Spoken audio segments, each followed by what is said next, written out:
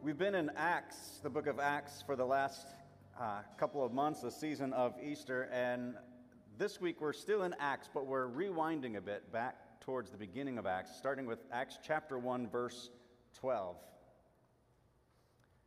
They returned from Jerusalem from the mount called Olivet, which is near Jerusalem, a Sabbath day's journey away.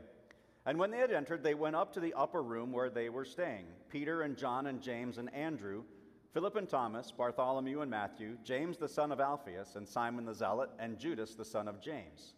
All these with one accord were devoting themselves to prayer, together with the women and Mary, the mother of Jesus, and his brothers. In those days, Peter stood up among the brothers. The company of persons was in all about 120. And he said, "Brothers, the scripture had to be fulfilled, which the Holy Spirit spoke beforehand by the mouth of David concerning Judas, who became a guide to those who arrested Jesus. For he was numbered among us and was allotted his share in this ministry. Now this man acquired a field with the reward of his wickedness, and falling headlong, he burst open in the middle, and all his bowels gushed out. And it became known to all the inhabitants of Jerusalem, so that the field was called in their own language Akeldama, which is field of blood. For it is written in the book of Psalms, 'May his camp become desolate, and let there be no one to dwell in it, and let another take his office.' So one of the men who had accompanied us during all the time that the Lord Jesus went in and out among us, beginning from the baptism of John until the day when he was taken up from us, one of these men must become with us a witness to his resurrection." And they put forward two: Joseph, called Barsabbas, who was also called Justus, and Matthias. And they prayed and said, "Lord, you know the hearts of all. Show us one of these two you have chosen to take the place in his ministry and apostleship, from which Judas turned aside to go to his own place." And they cast lots for them. And the lot fell on Matthias, and he was numbered with the 11 apostles. Today we continue this resurrection. It changes everything. Today we see how it changes a guy named Matthias from a follower to a leader, to somebody who had just been following after Jesus with the crowds to become an apostle. Matthias was somebody who had followed Jesus and was a witness to everything that happened since the beginning with the baptism by John. And now by casting lots, by throwing stones or pulling stones out of a bag, he was selected to replace Judas. He gets promoted. Now, a lot of us enjoy being promoted. You get more power, you get more control, you get more money, you get more whatever, you get more responsibility. But the disciples were constantly wanting to get promoted. John and Peter and James fighting over themselves as to who's the best one, who's the top dog. Now, sometimes you self-promote out of selfishness or an unhealthy desire to take control. We see this self-promotion that's powered by greed and aspiration can lead to falling like Judas. Instead, it's our God who calls and who empowers. And he's called and empowered every single one of us. Any of you who have been baptized in the waters of your baptism, you have been called to carry this message out into our community. And so I ask the question again, what is the next stage in your life? Let me be more specific. What is the next stage of growth and development in you as a disciple of Jesus? How do you need to grow to better follow him? You see, the resurrection changes everything in the time between Jesus' ascension and his coming back again. This period of time that the disciples were now waiting, we are now waiting for Jesus to return. And I think we get three great images in our text this morning that I want to highlight. The first image that I want to highlight is this concept of staying in the fellowship. Right? The disciples, the apostles, they're not exactly clear what comes next. They don't know. They've just been told before Pentecost, before the Holy Spirit comes upon you, I want you to go and wait in Jerusalem. And so they take this time to go to Jerusalem, and they are in complete prayer and focus as to what comes next. 3 years of ministry that Jesus has leading them. Jesus has suffered, he's died on the cross, he rose again from the dead, he's ascended into heaven, and now they're just waiting. And Jesus specifically said, stay in Jerusalem until you receive the power when the Holy Spirit comes on you. And then here comes the classic dad joke. Do you know what kind of car the apostles drove? A Honda, because they were all of one accord.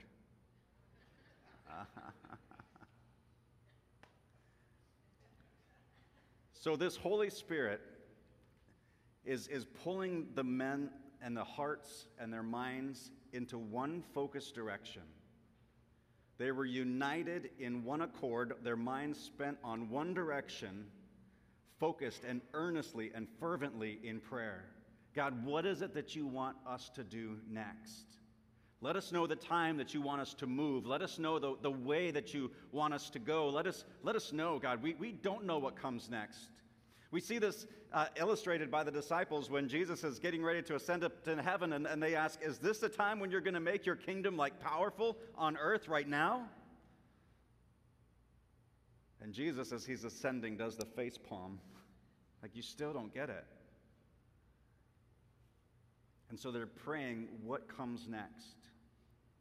What comes next?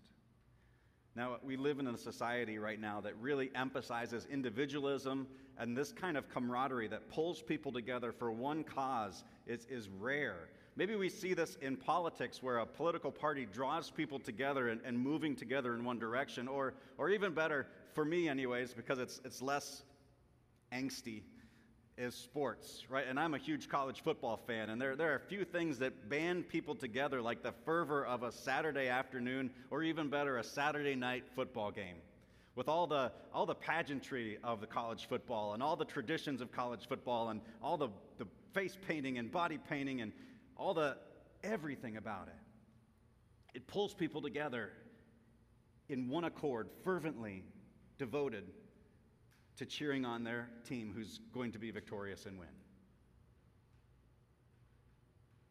What would it look like if St. Luke's were the same way? As we get ready to roll out a strategic plan in the fall, what would it look like if everybody grabbed a hold of that and said, this is it. This is what God wants for us to do. Let's go do this together in one accord. Every single member, from the youngest to the oldest, says, I'm in. Let's go. Imagine the force and impact on this community. It would be tremendous to be of one accord, to be fervent in prayer. Because you see, only when Jesus is the source of that accord, is the source of that focus, is the direction, the vector that you're headed, only when Jesus is the object of our devotion can human beings exist and coexist with all of our unique differences. In fact, uniting ourselves under Christ makes our differences not a detriment, but it makes them strengths as we bring in multiple pieces of the body of Christ to do different things with different strengths and different passions and different abilities. But imagine all of those parts of the body of Christ pulling together in the same direction. See, Jesus can be a stronger bond than any other affiliation that we can be a part of. And we can celebrate differences when we're united in Christ and allow those differences to become strengths as we celebrate the many different functions of the body. Now, there are many what's next kind of moments in life. Right, we're in graduation season. 8th graders are graduating to high school. High schoolers are graduating to the next chapter of their lives. Young people are moving forward into whatever their next stage of education is. It's a holiday season this weekend, and spring is coming to a close, and summer is on its way. That means hurricane season is 2 days away. Changes are happening. Maybe there's different kinds of what next moments in your life. A major transition, or health changes, relationship changes, work changes, the loss of a loved one. As you wait for the Holy Spirit to make things clear, to answer the question of what comes next, it's important for you to stay in the fellowship, to make worship a regular practice.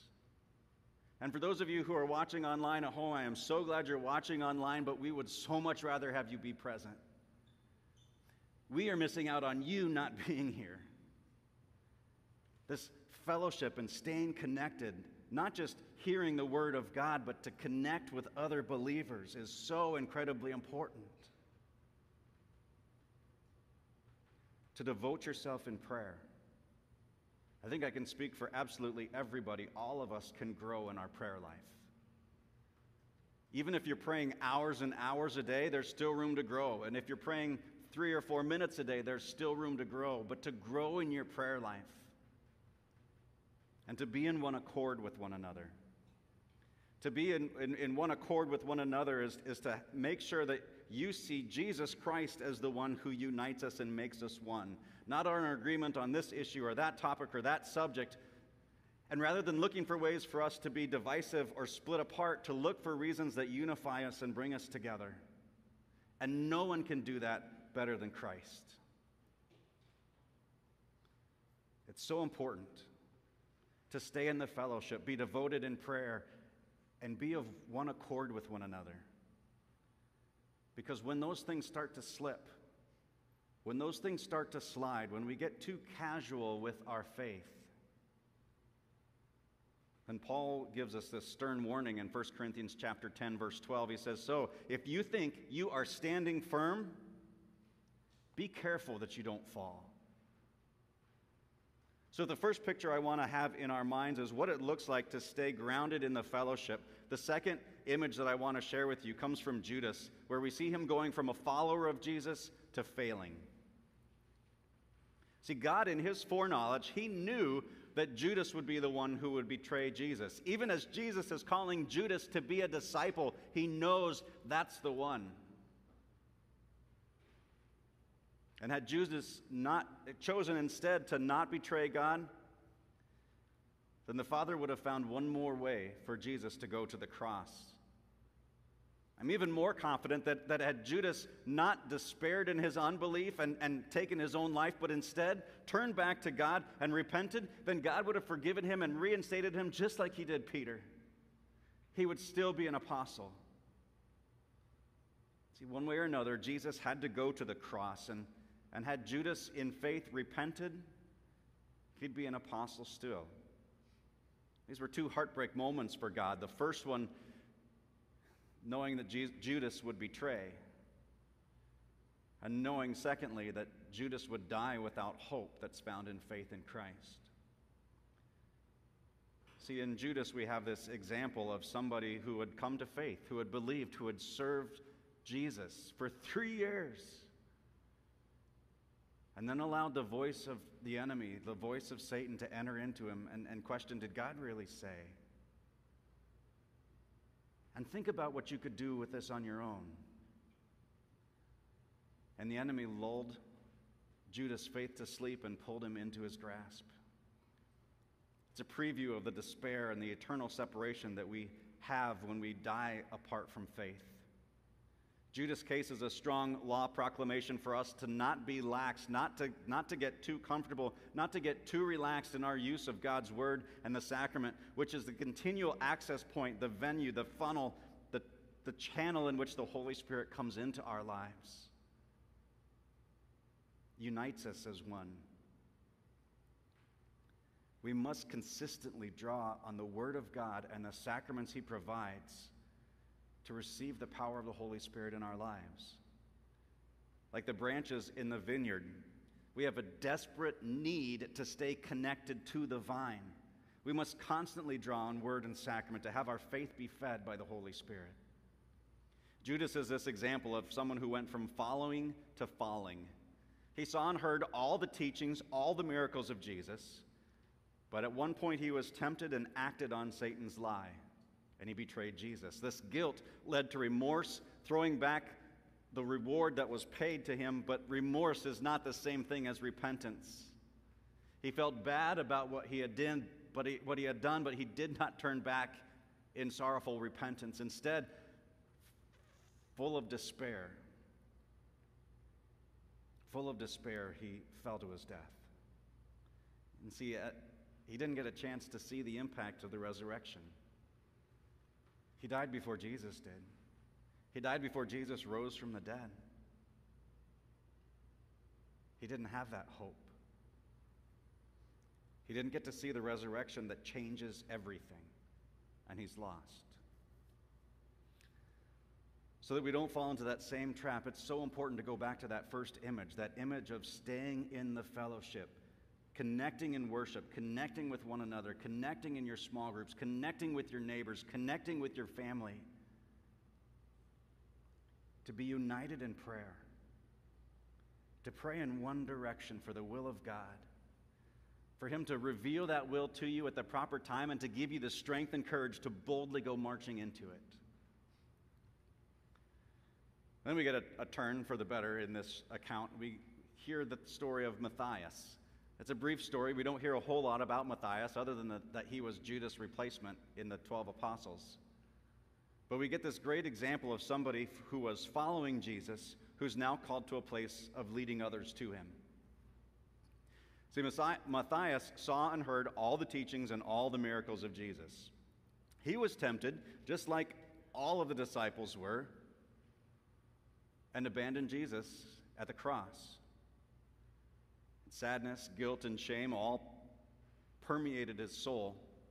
But by the grace of God, he stays the course, and he has this opportunity to witness the resurrection. And just like we've been saying for the last several weeks, the resurrection changes everything, and now Matthias is named as one of the 12. Acts records this. So one of the men who has accompanied us during all the time that the Lord Jesus went in and out among us, beginning from the baptism of John until the day when he was taken up from us, one of these men must become a part of the witness of the resurrection. See, qualifications weren't enough. Being a good guy wasn't what made Matthias an apostle. It's just the fact that he saw it. The fact that he was an eyewitness made him an apostle. That with his own eyes he saw the ministry, the teachings, the healings of Jesus. He witnessed the resurrection of Jesus. All the way up to the point of ascension, he saw all of these things. And just being an eyewitness was what qualified him to be an apostle. His testimony was valid because it was firsthand. And there's incredible power in a testimony, the power that we have in our own stories with God, to be able to share with others what God is doing, has done, and will continue to do in our own lives, has incredible power and authority. Maybe you don't feel like you can spout off Bible verses from memory and quote scripture left and right or debate really well, but I can guarantee you this: you are the world's foremost expert on God's story in your life. No one can refute that. Refute. Yeah, maybe I'm hungry. Yeah. Refruit. That's when you eat fruit the second time. You fruited, and then you refruit. Thanks. Sometimes. Where'd I go? Oh, testimony, story. You are the world's foremost expert on your story. No one can refruit what God has done in your life. So share that story. Be bold with it. That's why God gave you that story to begin with. There's great joy in telling the truth of what God has done in your life. And then this task of apostleship, our text today describes it as a ministry. The Greek word for ministry means service. Like the service you receive when you go to eat at a restaurant. The person who serves you, that's the word for ministry. They're ministering to you. They are serving you. And then whenever I hear that's what that word means, I go back to one of the years when I worked at seminary. I've only spent 1 year of my life as a waiter, and I was a waiter at a Holiday Inn restaurant, full kitchen. This was before Holiday Inn Express. This was like the real deal Holiday Inn restaurant, and it was great. If you provided good service and you were attentive, you weren't overbearing, but just enough, then sometimes if people were generous and courteous, they would recognize the fact that you were providing them excellent service and they would tip accordingly. Sometimes, which turned into rarely. And I don't know how many people have ever been a waiter or are a waiter or waitress. It's like people just thank you for the great job you did. All the time, they just go over and above to let you know how good you did. Ever. Never I can't remember how many times I just got stiffed, and there's this incredible feeling of pouring yourself out and serving and then not getting anything back in return. But if you think about it, that's exactly what ministry should be about. Ministry should be about us serving people who can't give anything back. Ministry should be about us giving to those who can't repay us.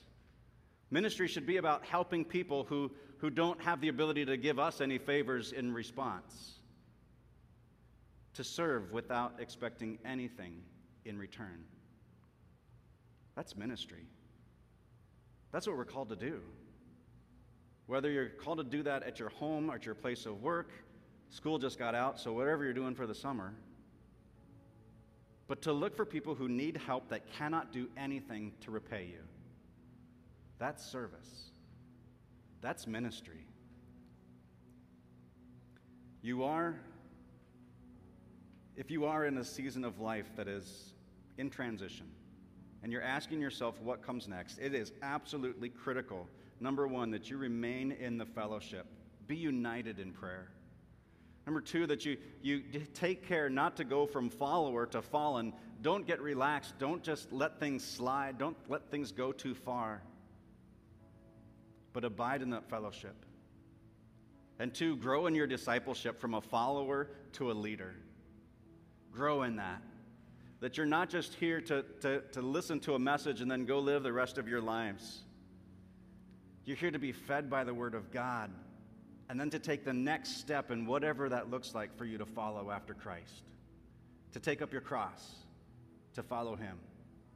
Would you pray with me, please? Heavenly Father, we thank you so much for this account that gives us guidance as to what to do when we don't know what to do. Reminds us to stay united together in this fellowship. That encourages us and warns us not to take our faith for granted or be lax with our time in the Word and in prayer, but to constantly pursue that. And even more so, God, to not just be content with where we are, but hunger for more of you, hunger for more time in your Word, to hunger for more time in prayer, and to be bold and courageous to take the next steps that you set in front of us. We pray this all in Jesus' powerful and holy name. Amen.